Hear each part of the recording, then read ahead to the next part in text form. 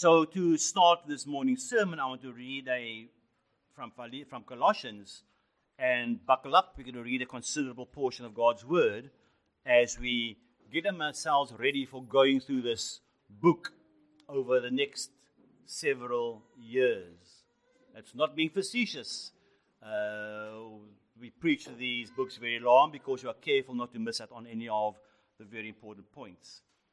So let's read from Colossians verse 1 in chapter 1. Colossians 1 verse 1. Paul, an apostle of Christ Jesus by the will of God, and Timothy our brother, to the saints and faithful brothers in Christ at Colossae, grace to you and peace from God our Father. We always thank God, the Father of our Lord Jesus Christ, when we pray for you, since we heard of your faith in Christ Jesus and of the love that you have for all the saints, because of the hope laid up for you in heaven. Of this you have heard before in the word of the truth, the gospel, which has come to you, as indeed in the whole world it is bearing fruit and increasing, as it also does among you since the day you heard it and understood the grace of God in truth, just as you learned it from Epaphras, our beloved fellow servant. He is a faithful minister of Christ on your behalf, and has made known to us your love in the Spirit. And so from the day we heard, we have not ceased to pray for you, asking that you may be filled with the knowledge of his will in all spiritual wisdom and understanding, so as to walk in a manner worthy of the Lord, fully pleasing to him, bearing fruit in every good work and increasing in the knowledge of God, being strengthened with all power, according to his glorious might, for all endurance and patience with joy. Give thanks to the Father, who has qualified you to share in the inheritance of the saints in light. He has delivered us from the domain of darkness and transferred us to the kingdom of his beloved Son, in whom we have redemption, the forgiveness of sins. He is the image of the invisible God, the firstborn of all creation. For by him all things were created in heaven and on earth, visible and invisible. Whether thrones or dominions or rulers or authorities, all things were created through him and for him. He is before all things, and in him all things hold together. He is the head of the body of the church. He is the beginning, the firstborn from the dead, and in everything he might be preeminent. For in him all the fullness of God was pleased to dwell, and through him to reconcile to himself all things, whether on earth or in heaven, making peace by the blood of his cross.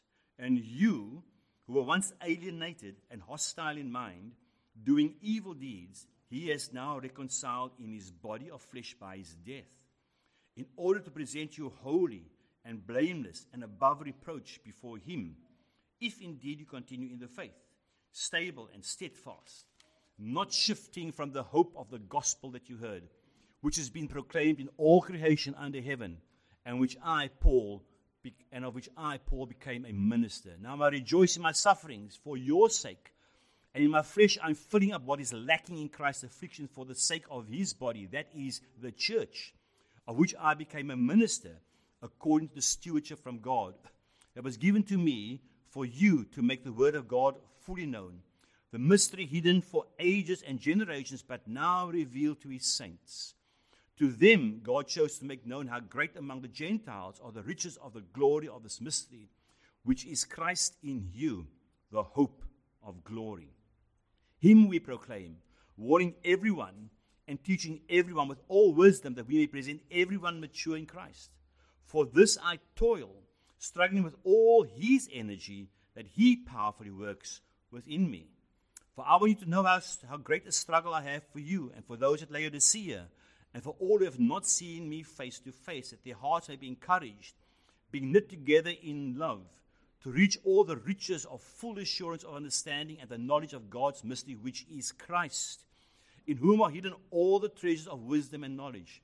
I say this in order that no one may delude you with plausible arguments. For, though I'm absent in body, yet I am with you in spirit, rejoicing to see your good order and the firmness of your faith in Christ. Therefore, as you receive Christ Jesus the Lord, so walk in him, rooted and built up in him and established in the faith, just as you were taught, abounding in thanksgiving.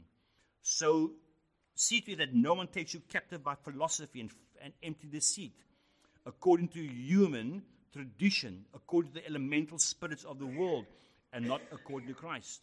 For in him the whole fullness of deity dwells bodily, and you have been filled in him, who is the head of all rule and authority. In him also you were circumcised with a circumcision made without hands, by putting off the body of the flesh, by the circumcision of Christ, having been buried with him in baptism, in which you were also raised with him through faith in the powerful working of God who raised him from the dead. And you, who were dead in your trespasses and the uncircumcision of your flesh, God made alive together with him, having forgiven us all our trespasses, by cancelling the record of debt that stood against us with his legal demands.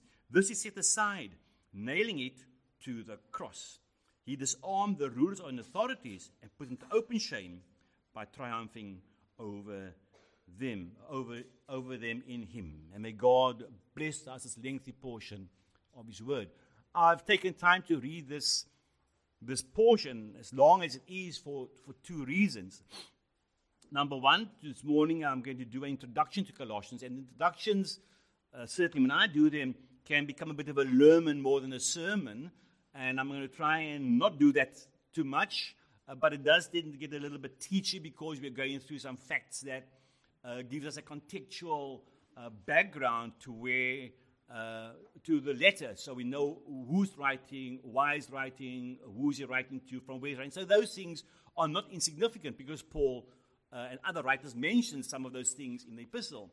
So I wanted to read this so that at least if I say nothing more substantial, then God's word has spoken substantially to you already. Secondly, I want you not to misunderstand the fact that this is a tremendous epistle. It's one of the shorter epistles, but make no mistake, even though today we'll only do introduction and just briefly touch on the beginning of this epistle, this contains a wealth of theology. In fact, Colossians contains some things that are unique to Paul's theology. Some things he's never taught before comes out here, and we're going to see over time it's because of the conditions that were prevalent in the church. Paul addresses the problems in the church, and he addresses them in a way which is with authority, and he opens and discusses things yet he discusses nowhere else, because this church is faced with a significantly erroneous teaching, which we'll get to, not today, sometime in the future, if the Lord hasn't come by then. And so, having read this portion of Colossians, I really want to go into introduction and help us understand what we are going to be prepared for as we go through this book week by week. We've already visited this church, haven't we? So this is not new to us. We have already spent a couple of months visiting with a family in this church.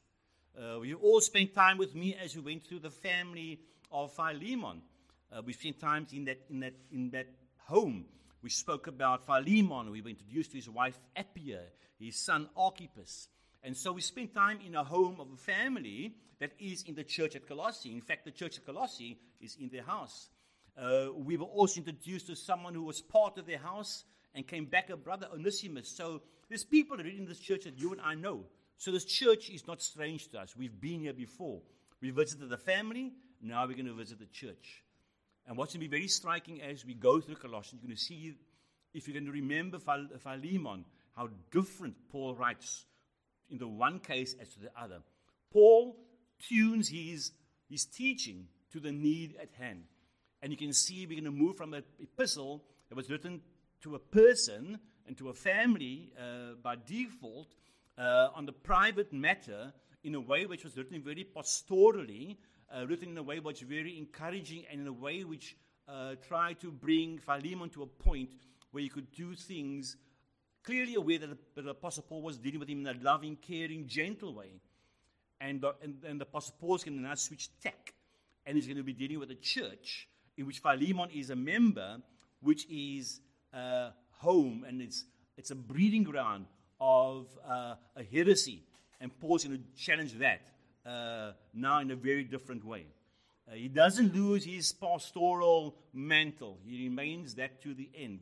But when Paul needs to deal with heresy, with problems, with issues, with things in the church that needs to be addressed, he does so unashamedly. He does so without pulling punches, and he does so clearly to glorify God. So to get an understanding of where we're going and the epistle we're reading, very often I think we lose sight of the fact that this book is a whole. This is a single book.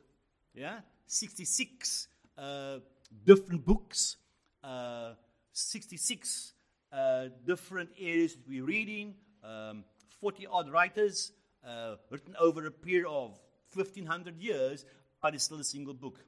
And if you think about the New Testament, it's cohesively put together.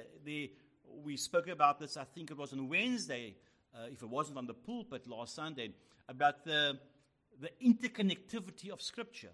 It is interconnected in significant ways, primarily doctrinally and theologically, because no part of any part of the Scripture says something different to the other parts.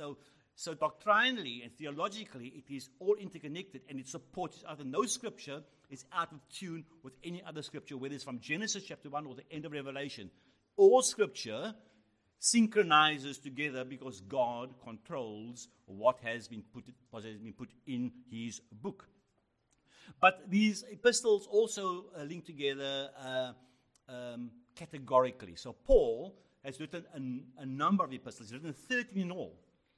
He's written 13 epistles, and the first epistle was written about 15 years, about 11 years before Colossians. Galatians was his first epistle, written shortly after James, which is the earliest epistle, which we've been told so clearly. We know that everything in the New Testament starts from there, taking its point so clearly from James.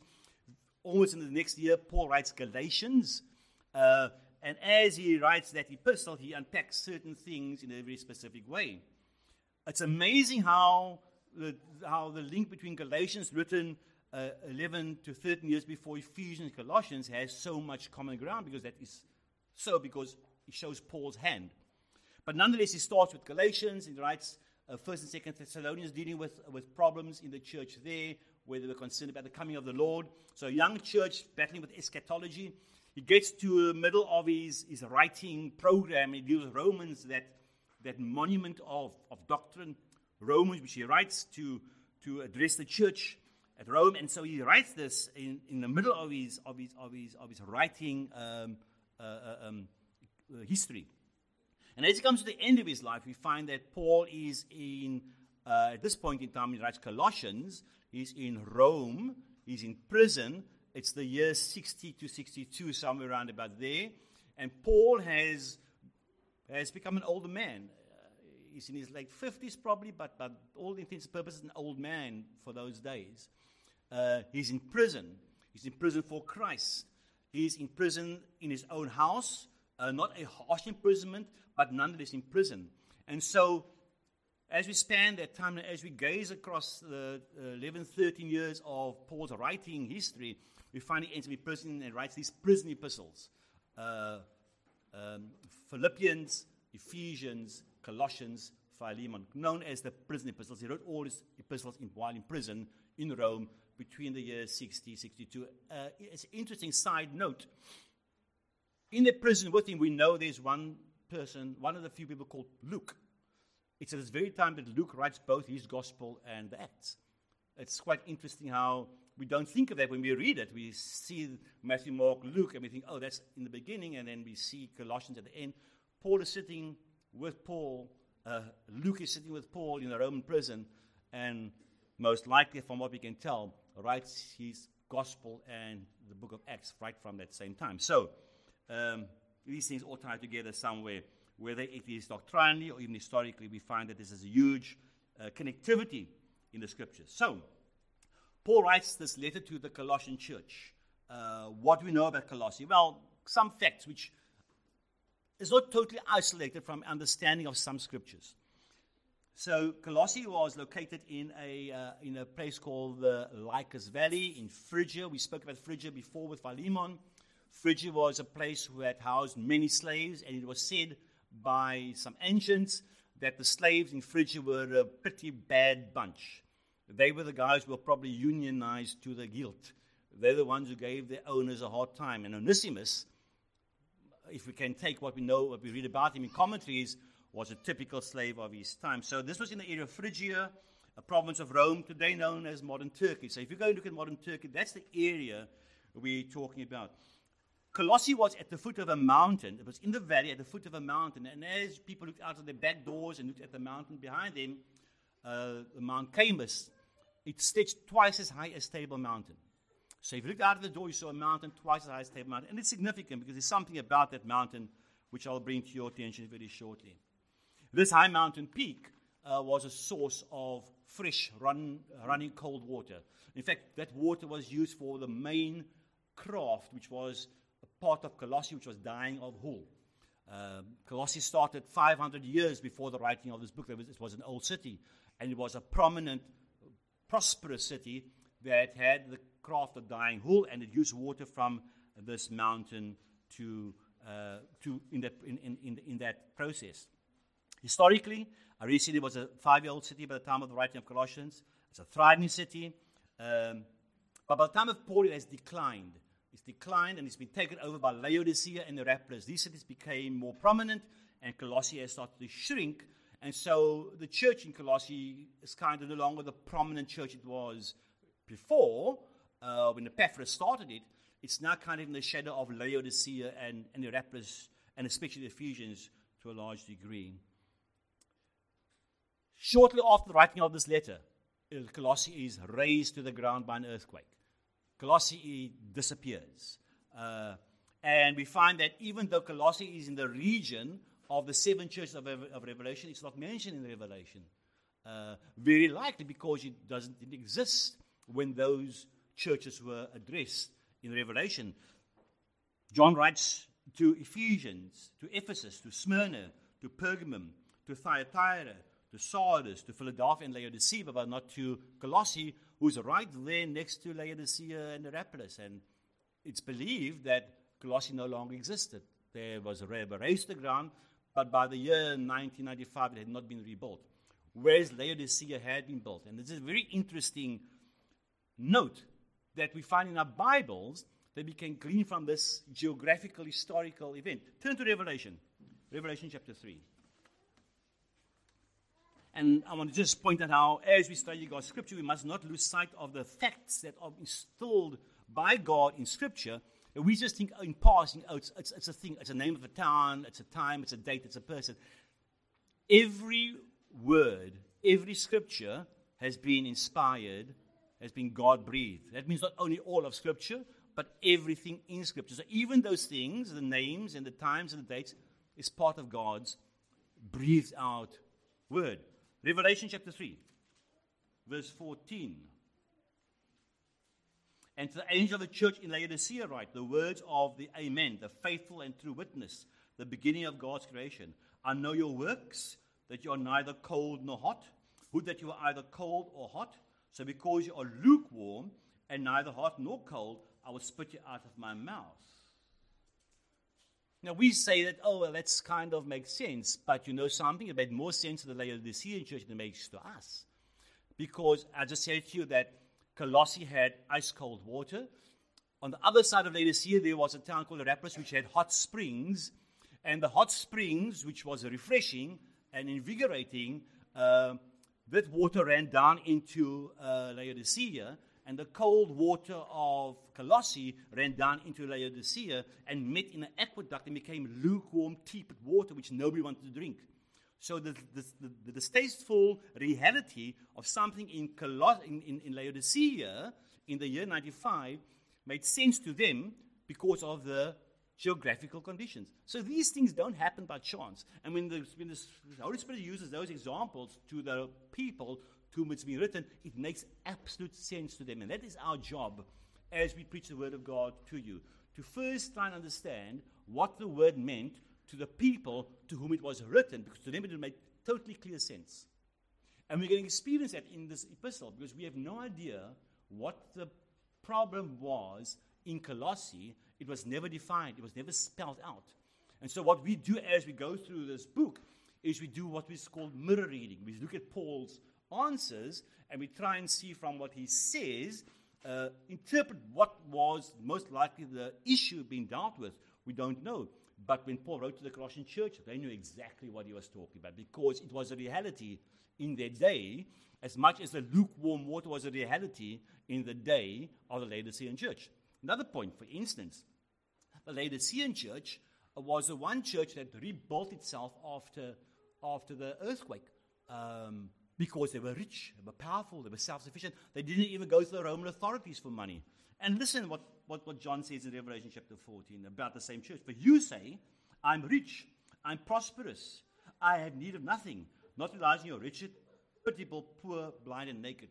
Again, the Holy Spirit uses a very real situation in Laodicea to point out to the Laodicean church just how pitiful and blind they are, because they relied on their own self-sufficiency. So I'm taking you there to show you that as we read Colossians and as we look at the history and context of Colossians, we learn things from Revelation which we would not have known if we didn't have done. So please, I want to encourage you to go through these scriptures carefully. When you see something that seems out of place or just inconsequential, it's not out of place. It's not inconsequential. It is there by the Spirit of God.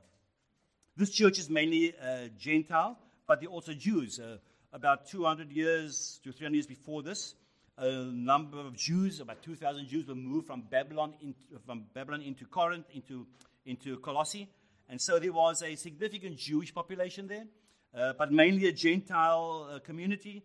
But this Jewish Gentile demographic manifests itself later in the way the church is made up and in the problem that arises, because we're going to deal with Jewish legalism and a pagan mysticism which raises its head in this church. And so these things are there because of the way the church is made up. What about the church at Colossae? The church at Colossae was founded by Epaphras, not by Paul. Paul's never been to Colossae. Paul writes to a church in which he only knows some of the people. Epaphras most likely got saved under Paul's preaching when he was in Ephesus, a town he would have traveled to from Colossae in the course of his business. And so Epaphras was most likely converted under Paul in Ephesus, comes home to Colossae and preaches the gospel. And by preaching the gospel, Philemon is saved and others are saved, and the church is started in Colossae, in the home of Philemon, because of the ministry of Epaphras. Acts chapter 19. Paul intends to come to the city. We know that from Philemon verse 22, where he says to Philemon, prepare me a room because I intend to be with you there. But he has never been there before.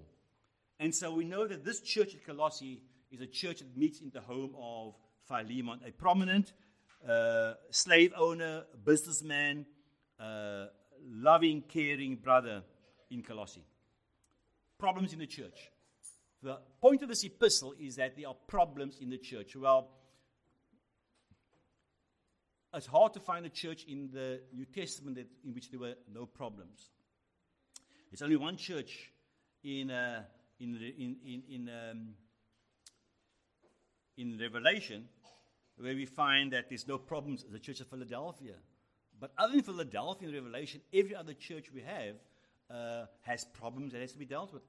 Hence the writing of Paul to those churches. He's there writing to them to deal with issues that was invading the church, damaging the church, destroying the church.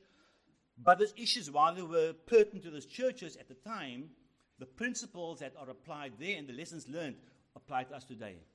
Because whether we're living in Cape Town in the year 2022, or whether we're living in Colossae in the year 60 or 62, or whether we're living in the years before Christ, men's hearts have never changed. Men's hearts are evil. Men's hearts are deceitful. And sins that pervade their lives is often brought into the church, not only because those in the church are saved give in to the flesh, but very often the church, like ours, has a mixture of those who are saved and unsaved, and so things come in sometimes in ways that need to be dealt with. There's a mixture of legalism and mysticism, and Paul doesn't identify it, but let me say up front, and we're going to say that right now, and we're going to deal with this is not Gnosticism. Please understand clearly, it's been said so often from pulpits that Paul deals with the heresy of Gnosticism. There are elements of that resident in Colossae and elsewhere, but Gnosticism only arises somewhere in the middle of the 2nd century. It's not a system of philosophy religion yet. There are seeds of it, but not that. So we're not going to go there. We're not going to give any extension more than what we're saying now. We're not dealing with Gnosticism. If you think we're going there in Colossians, it's not part of the text. And although the heresy at Colossae was not Gnosticism per se, it contains elements. And so we're going to look at things that Paul deals with here, which maybe will take us somewhere there, but I think we're going to be very clear from the text and stick to what Paul teaches the church at Colossae. Paul writes Colossae from Rome. He's in prison. It's AD 60, 62, around about there. He sends a letter back with Tychicus and Onesimus. Onesimus, who left as a slave in Philemon, now returns to Colossae as a dear beloved brother and becomes part of the church. Epaphras, who started the church, remains behind in Rome with Paul as a fellow prisoner. He's probably kept locked up. Having gone there to get Paul's help, he's now there locked up with Paul in prison. And the church at Colossae is blessed with to have godly men in the midst, Philemon and Epaphras. Epaphras worked hard for them, as he did for other churches. He was a man who not only worked hard for Colossae, but he worked hard for the church at Laodicea and Hierapolis. That is as brief as I can be about introducing you to the context of the church we're going to be looking at from this point onwards, the church at Colossae. So let's get into the Colossian epistle, and this morning I'm only going to have time for the greeting. I do not want to gloss over anything. I think everything is significant. Everything we touch on in these epistles, this one elsewhere, opens a door for us to get a better understanding of the way the Holy Spirit is working with these churches, and in turn also works with us. Remember, these letters, I've said before, and I will keep saying it, was not only for those churches. It was primarily for the churches, but it was to be read elsewhere too. And it's being read by us today, and we can learn from it today. The author, it starts out as saying Paul.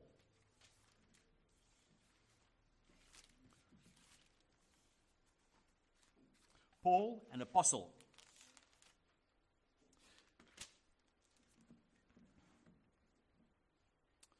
Paul has, as I said, written 13 books in the New Testament, and each one has been introduced by the name Paul. So when we read any of the epistles, we take it for granted, hey, no problem. Paul wrote this, no questions asked. Well, that's not quite the case. Currently, there are 7 of Paul's epistles that are unchallenged, where they are accepted as being written by Paul, and they are Romans, 1 and 2 Corinthians, Galatians, Philippians, 1 Thessalonians, and Philemon. Most scholars today would say that those are definitely Pauline epistles, but not Colossians. Many challenge the authenticity of Colossians as being a epistle written by Paul. Now, this is nothing new today. It is new up until the 18th century, because up until the 18th century, the church and church fathers accepted Colossians. There was no problem. But when historical criticism became the move of the day, people started questioning whether this was really Paul. And often when we're reading, we don't give it a second thought to the introductory words. We say, well, it's Paul, yes, and we accept it. And very often we don't think further than that. Let me say up front, we believe Paul wrote it. And I'm going to have to show you that. But it is a challenge which you may face when you try and quote somebody scripture from Colossians, and they may say, well, Paul didn't say it because Paul never wrote it. Well, let's get past that point so we can rest assured in our hearts as we believe our faith that this was written by Paul as he was moved along by the Holy Spirit and as God breathed the words that he should write in this book to the Colossians. Many of us seldom think about the scripture, and we take for granted that it's unassailed, but it comes under constant attack by men trying to impeach its veracity, trying to call its validity into question, and denying the plenary inspiration of Scripture. That means that whatever the Scripture speaks on, it speaks on authoritatively and truthfully. Nothing in Scripture, no matter what it touches on, does it say anything wrong incorrect about the subject. It's not a book of science. It wasn't written to address scientific issues. It wasn't written to address geographical issues. It wasn't written to address historical issues. But when it touches on science and history and geography, it is correct. In its original writing, it is correct. As we translations, we need to sometimes delve a bit deeper to find out how we got to what we have today. But in its original autograph, everything that Scripture touches on, it is correct. It has been plenary. It's a plenary inspiration of the Scripture. But there are two arguments that people have when they say that this epistle could not have been written by Paul. Number one, they say the language and style is too unlike Paul. Therefore, it had to be written by someone else. They say this is not Paul's writing. It doesn't look like Paul's writing. It doesn't touch on things that Paul would not have said. And so they say the language and style is too unlike Paul to be written by Paul. There's a second school. They say the language is too much like Paul to be written by Paul. It sounds like they were left-wing woke guys in Paul's day. They want both sides of the coin, and they want both sides of the fence, and they want to have an argument. The language is too much like Paul. If you compare it to the Ephesians, therefore it must have been written by some copyist trying to imitate Paul. Well, the arguments are silly to you and me because we can see that this is not coming from people who are logical. They're trying to prove their own points, and they sit on. And I'm not talking about guys who are garbage collectors and motor mechanics and electricians. These are scholars. These are guys who have more degrees behind their names than anybody sitting in this room. But they come to these conclusions. Well, we believe that Paul wrote the letter for a number of reasons. The internal evidence is clear.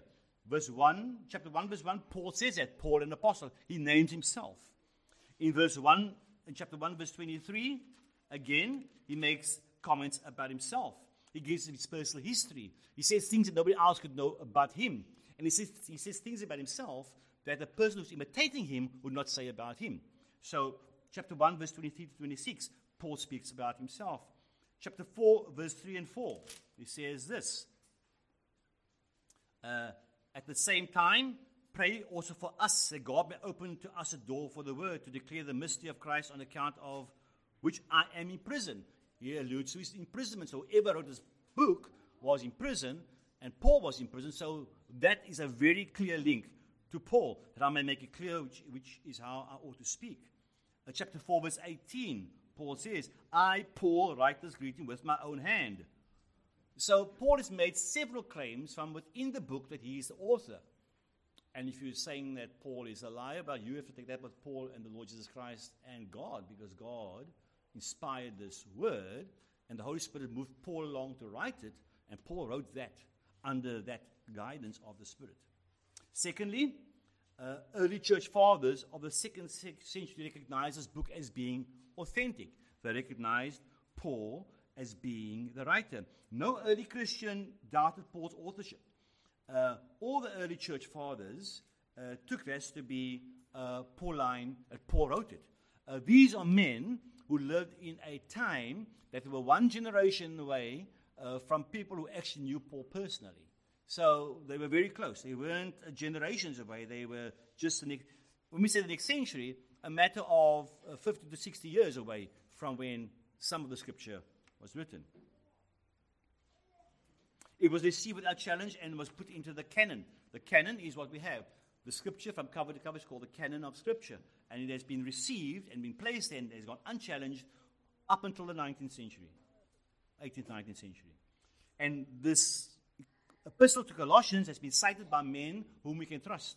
Justin, Irenaeus, Clement, Tertullian, Origen, all quoted Colossians as authentic Pauline epistles, writing, and because of their commendation, we can trust them that they were close enough to know if it was a forgery or not. It was very easy for them to find out if it was written by a copyist and not by Paul.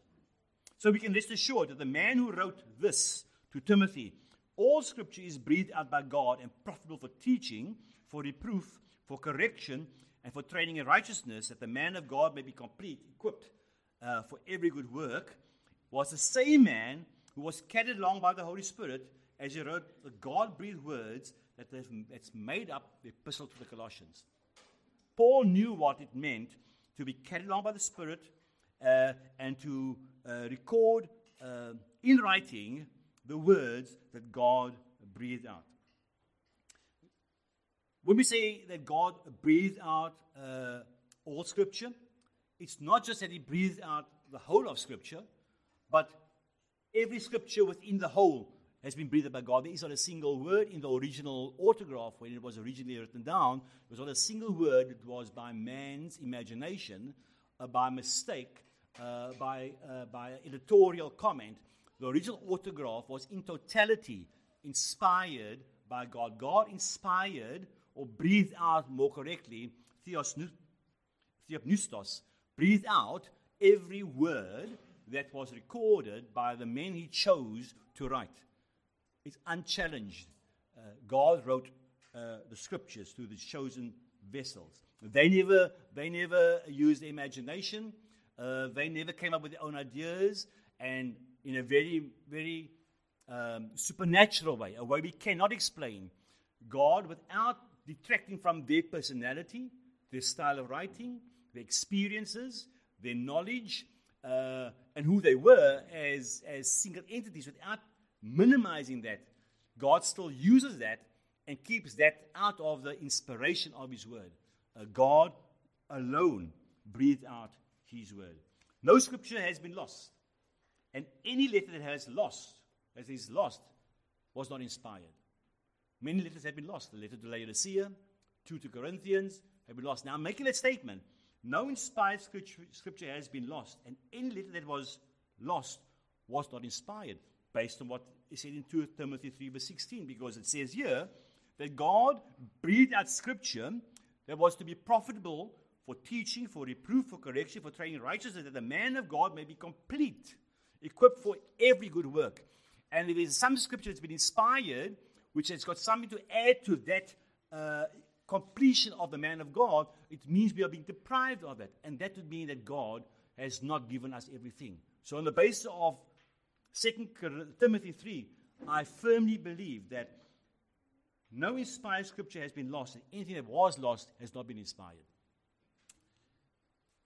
It's out there. We can maybe see if you want to pick up the discussion on Wednesday. A number of theologians who keeps our feet to the fire. Thank you, Lord, for that. There are no hidden secret texts in some vault in the Vatican. People think that maybe there's some secret text, some secret coded message, somewhere that we need to engage with. There's no secret text in the vaults at the Vatican. There's no archaeological find that will suddenly remove the authenticity, the veracity, and the completeness of the canon of Scripture. When people say they found some scrolls which maybe is going to not challenge the Bible, thank the Lord for that. Every archaeological find that they do, every dig they do, and they find scrolls, they go back to the New Testament writing. Thank the Lord for that. They're only going to find more proof that the Scriptures are real. The integrity of the text was God-breathed through the ages by copyists and manuscripts, by copyists, but He has still maintained the authenticity of the Scriptures by the manuscripts we find. In fact, when we consider the fact that when it comes to just secular writing, one of the most famous secular pieces is Homer. Homer is held up as a significant classical work. There's about 2,400 copies, manuscripts of Homer to prove the authenticity of Homer. When it comes to the New Testament, there's over 24,000 extant manuscripts that can be pieced together, and from those manuscripts that we have in our hands, we're able to put together virtually the entire New Testament. In fact, Dan Wallace claims that if we just take the quotes from the early church fathers alone as they quote the Scripture, we can take just their quotes alone and put them together, we'll find the entire Scripture we needed. So, God has protected us. God's protected His Word, and thereby protected us, His church, so that we are able to be fed from that which is essential for our souls. Paul, an apostle. This is another word in Paul's epistle that we tend to gloss over. Probably because we have become familiar with the name and the office, Paul the Apostle. Oh, it's Paul the Apostle. So what? Paul mentions that in almost every epistle. in almost every time he mentions Paul the Apostle. So he's mentioning that it can't be insignificant. Letters are going to churches that know him and they will know it's from him. So why does he have to keep introducing himself in the same way? Well, maybe it was just because it was a way letters were introduced, but to us it's significant. It says Paul the Apostle. Paul's frequent use of this designation in his epistles cannot be perfunctory. It must be important enough for closer consideration. Jesus had many disciples. We know from Luke chapter 10 that there were 70 disciples that were sent out 2 by 2. But he had more than 70 disciples. In Matthew chapter 28, the Lord Jesus Christ says to his disciples, therefore go and make disciples of all nations, baptizing them in the name of the Father and of the Son and of the Holy Spirit, teaching them to observe all that I've commanded you. So not only were there 70 disciples that we find recorded in Luke chapter 10, but there were many more. Because as the disciples went out and evangelized the world, many more disciples were added to the church as followers of Jesus Christ. We know that from Acts, 120 disciples at the beginning of Acts. Very soon there's 5,000 people in the church. There were many disciples, so that word is a very broad term. But only 12 disciples were commissioned to become apostles. Luke chapter 6, verse 13. Just go there briefly.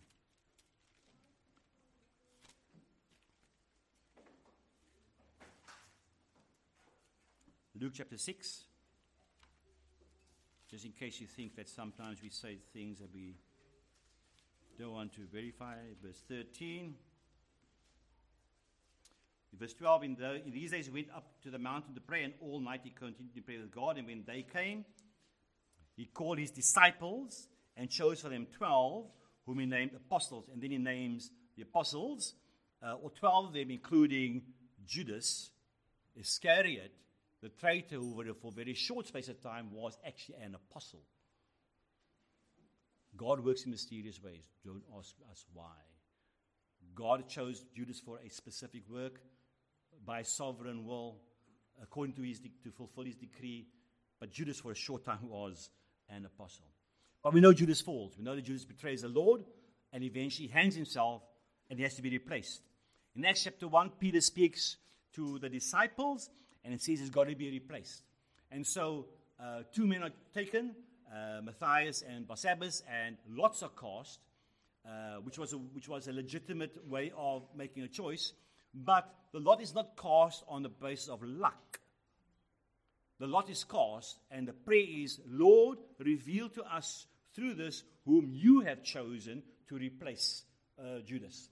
And so the Lord indicates to them that he chooses Matthias. And so Matthias becomes apostle number 12. There's now 12 apostles again. But that's not only 12 apostles. We're reading about Paul, who was an apostle and became an apostle when there were already 12 apostles in place. Acts chapter 9, most of us know that story. If you've been in Sunday school, you know that story. Paul, or Saul of Tarsus, is going about trying to decimate the church of Jesus Christ, taking those who are part of the way and persecuting them and killing them. And in fact, he stands in the open space, holding the clothes of people as they stone Stephen to death. That was Saul of Tarsus, a man that was bent on destroying the church of Jesus Christ. So much so that Jesus said, not only persecuting them, you're persecuting me. So on the road to Damascus, Acts chapter 9, Paul is stopped by the Lord in a supernatural way. And Paul recognizes that this is something that is supernatural. And the Damascus experience for Paul is a turning point in his life. He finds salvation. He meets up with the brothers in Antioch, and eventually he becomes the apostle to the Gentiles. So he is apostle number 13. And so you say, well, that's it. No more apostles, right? Hebrews chapter 3, please. Hebrews chapter 3. I want to whet your appetite this morning so that you actually go and search for these things yourself. And don't take it for granted that things are as simple as they are when we read them, but they're all there for our edification as we go and look. Hebrews chapter 3.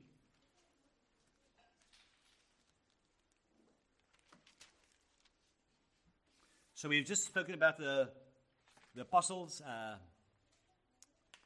James and, about Paul. But look at Hebrews chapter 3. Therefore, holy brothers, you share in a heavenly calling. Consider Jesus, the apostle and high priest of our confession. So, according to the scriptures, Jesus is also called an apostle, but he's more than that. He is the apostle. And as someone has said before, when you think about this reference to Jesus as the apostle, you should be using capital letters all the way through. Now, all that it means is that he was chosen and sent.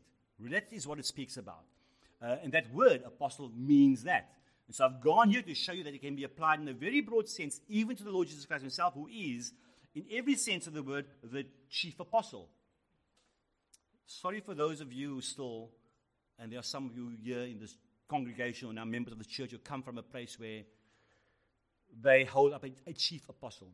There's only one chief apostle, Jesus Christ. No one can replace him. So Hebrews tells us this word apostle is applied to the Lord Jesus Christ. So he is the apostle, from which every other apostle takes the authority and by whom every other apostle is called. So, we now have 14 apostles in the scriptures. The 12, we have Paul, we have Jesus Christ. Surely there can be no more. Well, quickly, go to Galatians chapter 1.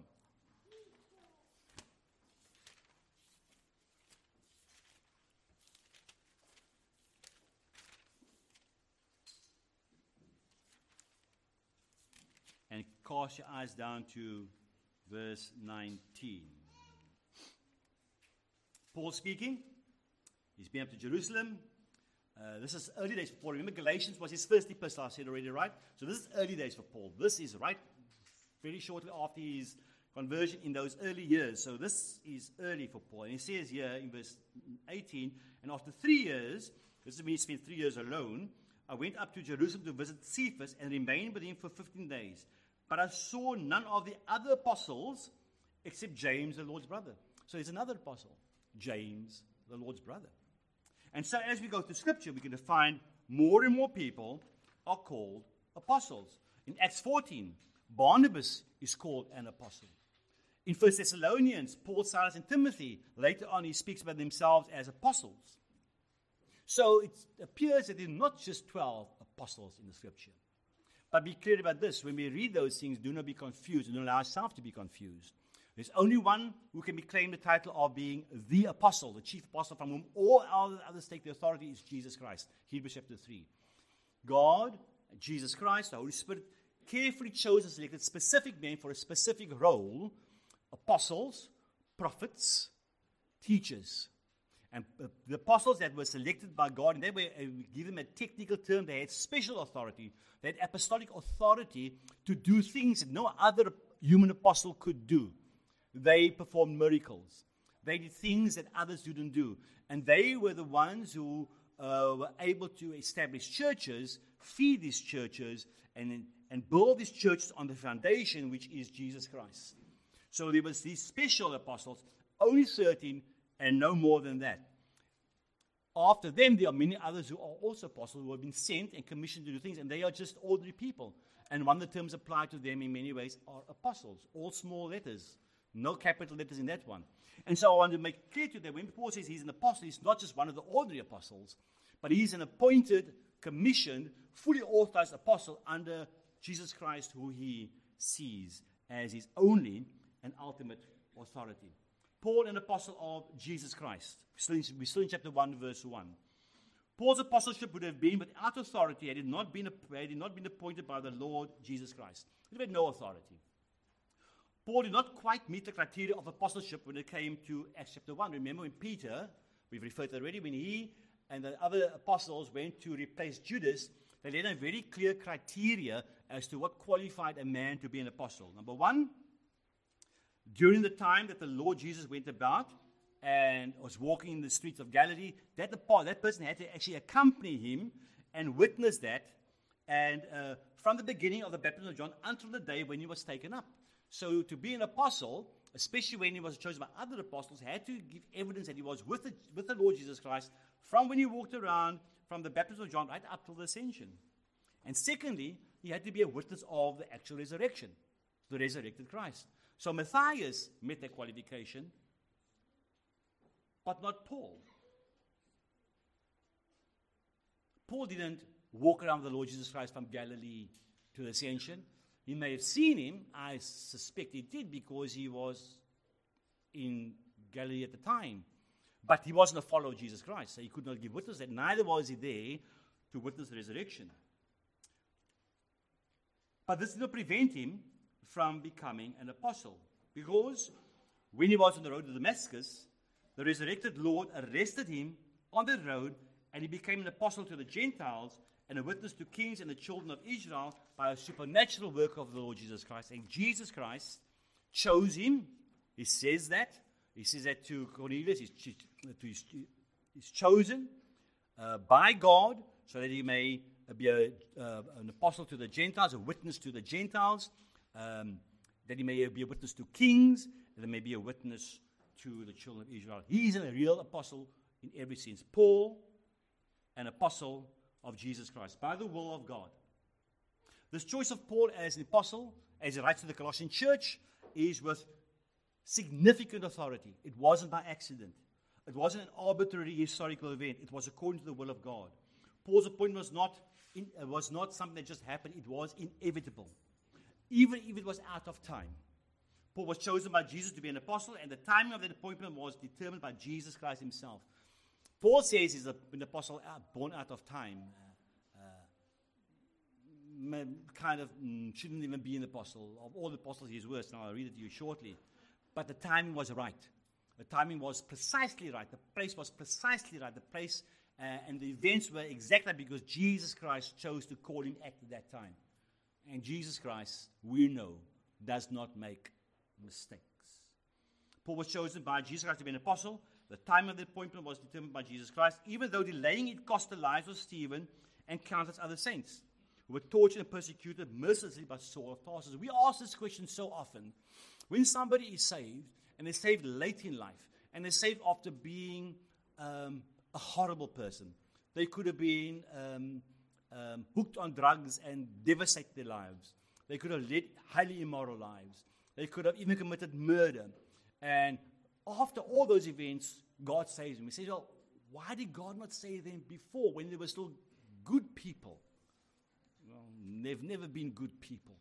But nonetheless, as humanly speaking, you say, well, why could God not have saved them then and saved them from all this horror and their family from all the sorrow? Why? Because God is God. And God is sovereign. And God chooses to save whom he will, when he will, in what manner he will. All you and I need to do is to witness to those who are unsaved so God can use his word to save them. That's all it's about. God chooses to save them when he will. And so Paul was saved after the death of Stephen, after hundreds of disciples were persecuted, after many were put in jail. God didn't stop that and save Paul to prevent that.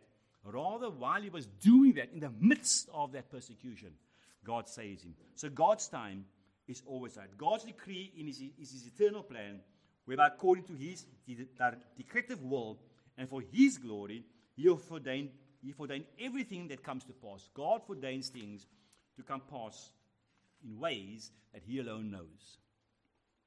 His decree is comprehensive.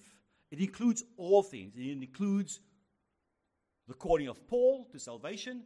It includes the calling of you and me to salvation, as God called us, having chosen us, having predestined us, and having elected us. He's chosen us and he saved us at the time which was the right time.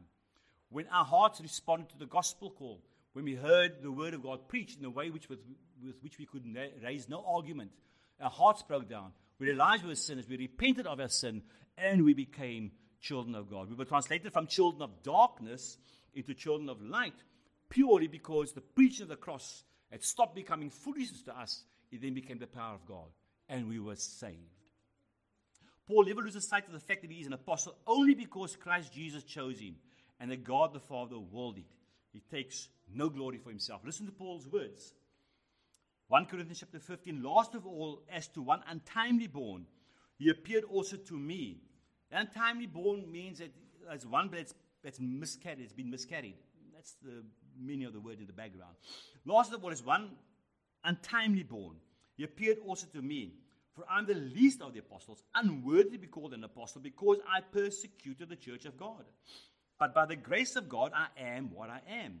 And his grace toward me was not in vain. So even though he persecuted the church of God, he is what he is, and God saved him, and God changed him, and that was not in vain. On the contrary, I worked harder than any of them, though it was not I, but the grace of God that is with me. Whether then it was I or they, so we preached, and so you believed. This was the man that wrote, the preaching of the cross, in Corinthians chapter 1, verse 18. The preaching of the cross is to those who are perishing, foolishness.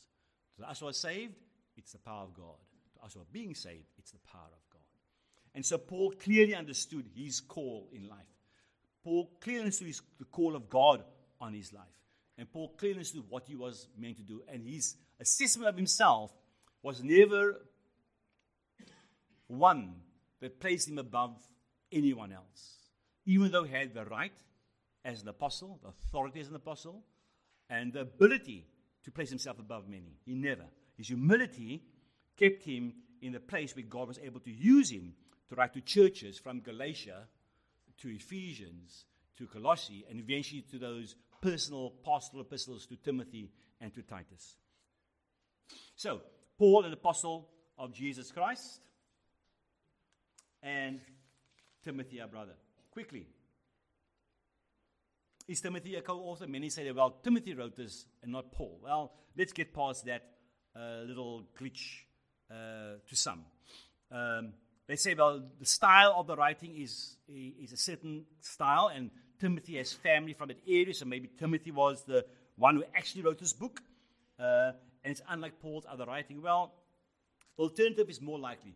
Paul was a person who had difficulties, and as far as we believe, it was to do with his eyes, but very often he used a secretary to write down what God was moving him along to write. God inspired, breathed out the words that Paul was to record, and when he couldn't record that, he would then dictate to a secretary, a writer, a scribe. God did not dictate to Paul. God carried Paul along by inspiring the words that were recorded, and Paul would dictate to a secretary. Timothy was most likely a secretary. So Paul could say to them, from Paul, an apostle, and Timothy, a brother. Also, it's possible that Timothy knows the people at the saints at Colossae because of the closeness to Ephesus. So, make no mistake about it. Timothy is not the author. It doesn't carry the weight of the authorship of Colossae. Although he may have been a secretary, Paul clearly says, I wrote this book. And in the end, he literally takes up the pen to write the closing line, I, Paul, write this with my own hand. Timothy, our brother. Timothy is Paul's brother, and Timothy is the brother of the church of Colossae. Hence, he's our brother. And so Paul says, Timothy, our brother, and he uses Timothy as a link between him and Colossae in a way which is extremely encouraging. Both the use of the simple clause, Paul joins them all together in a common brotherhood before setting off on dealing with the problems in the church. Who are the recipients? And with this, I do close. To the saints, the holy brothers in Colossae. To the saints and the faithful brothers in Colossae. The word saint simply means that, set apart, holy. A saint is not somebody who gets a title after they've died because they've lived some kind of life that many think is good. No one living anywhere in Rome can come to you when you're dead and say, I confer on you sainthood. He doesn't have the power, the authority, the wherewithal, or anything. No one can make you a saint. Only Jesus can. And he does. They are holy and set apart. They are consecrated. And they've been made this way. They've been made saints. They've been made holy because they are children of Jesus Christ. They've been changed from children of darkness into children of light. And so they have been set apart. And the word saint simply means that you, sitting here this morning, if you are a child of God, you are a saint. You may not behave like that. Your wife may tell me something very different. But guess what? Let's say this. Positionally, you are a saint. Well, practically and in your sanctification, I think we all have things to work on. But nonetheless, because of the work of the cross of Jesus Christ and because of the faith that God has given us to repent of our sin and trust in Him and believe His word, we have been made saints. Ordinary people become saints. They become holy because Jesus, who is holy, has made us holy. No ordinary sinful man can make us a saint. Only Jesus Christ. Only Jesus Christ has authority and power to make men holy. And He does that when they are alive, not when they are dead. And so we sing, purify my heart. Let me be as gold, precious silver. Purify my heart. Let me be as gold, pure gold. Refine as fire. My heart's one desire is to be holy. Not only are they holy, but they are faithful. Faithful to Christ, chapter 2, verse 1 to 5. I'm not going there now. Faithful to the gospel, chapter 4, verse 2 to 6. Faithful to each other, chapter 1, verse 7. So Paul's writing to a group of people that not only are set aside and are sanctified by the work of Jesus Christ, but they've been made faithful. They are able to have practice in their lives something they could never have done before they were sanctified. Paul's not writing this letter to everybody. It's not an open letter to the world at large. It's addressed specifically to the saints and the faithful brothers and sisters in Colossae. And they are an extension of the larger church of Jesus Christ. To benefit from the richness of this letter to you, for you to glean truths that's meaningful and life-changing from this letter means that you have to be one of the saints and the faithful. If you're unsaved, this is going to be nonsense to you. The preach of the cross is to them that perish foolishness. It's a clear point in the scriptures. But this is written to those of you who are saved. That doesn't mean that we leave those who are unsaved by the roadside. Our prayer and our desires, as we preach to Colossians, and you see how Paul deals with the gospel, as Paul presents the gospel, and as we will endeavor to present the gospel through these various verses, that you will come to see your need of salvation. If you have never come to a point in your life where you know for sure that God has saved you, that He's changed you, that you've repented of your sin, that you have become a child of God because of the finished work of Calvary and not because of anything that you have done. If you have not reached that point in your life, you are not saved. And this letter is not written to you in any form or fashion, but you can still gain from it. And we trust and pray that as the word is preached and taught, that you will find salvation. He's writing it to the Colossian church at Colossae in Christ. They're in two places at the same time. They're both in Colossae and they're in Christ. In Colossae, it's but a temporal location. They're soon to leave that when they die, or when Christ comes. Well, they missed that. They're no longer there, so they've all died and gone to be with Him. A local church, a temporal church, in a particular place, but they're also in Christ. A permanent, eternal location. A location that has consequences. A location which means that eventually these very ones who were just ordinary working stiffs in Colossae eventually share in the kingdom reign of Jesus Christ. Because they've been delivered from the domain of darkness and transferred into His kingdom, the kingdom of His beloved Son, in whom we have redemption, the forgiveness of sins. And so Paul closes his greeting, end of verse 2, with a very common phrase. Grace to you and peace from God our Father, which he says in all 13 epistles. It's a standard closure of his opening section of his epistles. Grace kind of really does resonate with a New Testament Gentile mind. Peace resonates with a Jewish mind through the word shalom. And so he says both grace and peace to you, those who are saints and faithful brothers at Colossae. And that brings us a close to the introduction to Colossians. Let us pray. Father, we pray that as we allow your word to change our hearts and our minds, that we may see a change in our lives. And let us help us, Father, not to gloss over any part of your word. Help us not to treat any part of your word as insignificant or of no value. Help us to read it from cover to cover and everything in between. Help us to feed on your word so that it may shape our lives and change our hearts and guide our walk and make us more like Christ. We pray for your grace upon us now as we leave ourselves in your hands, in the Savior's name and for his sake alone. Amen.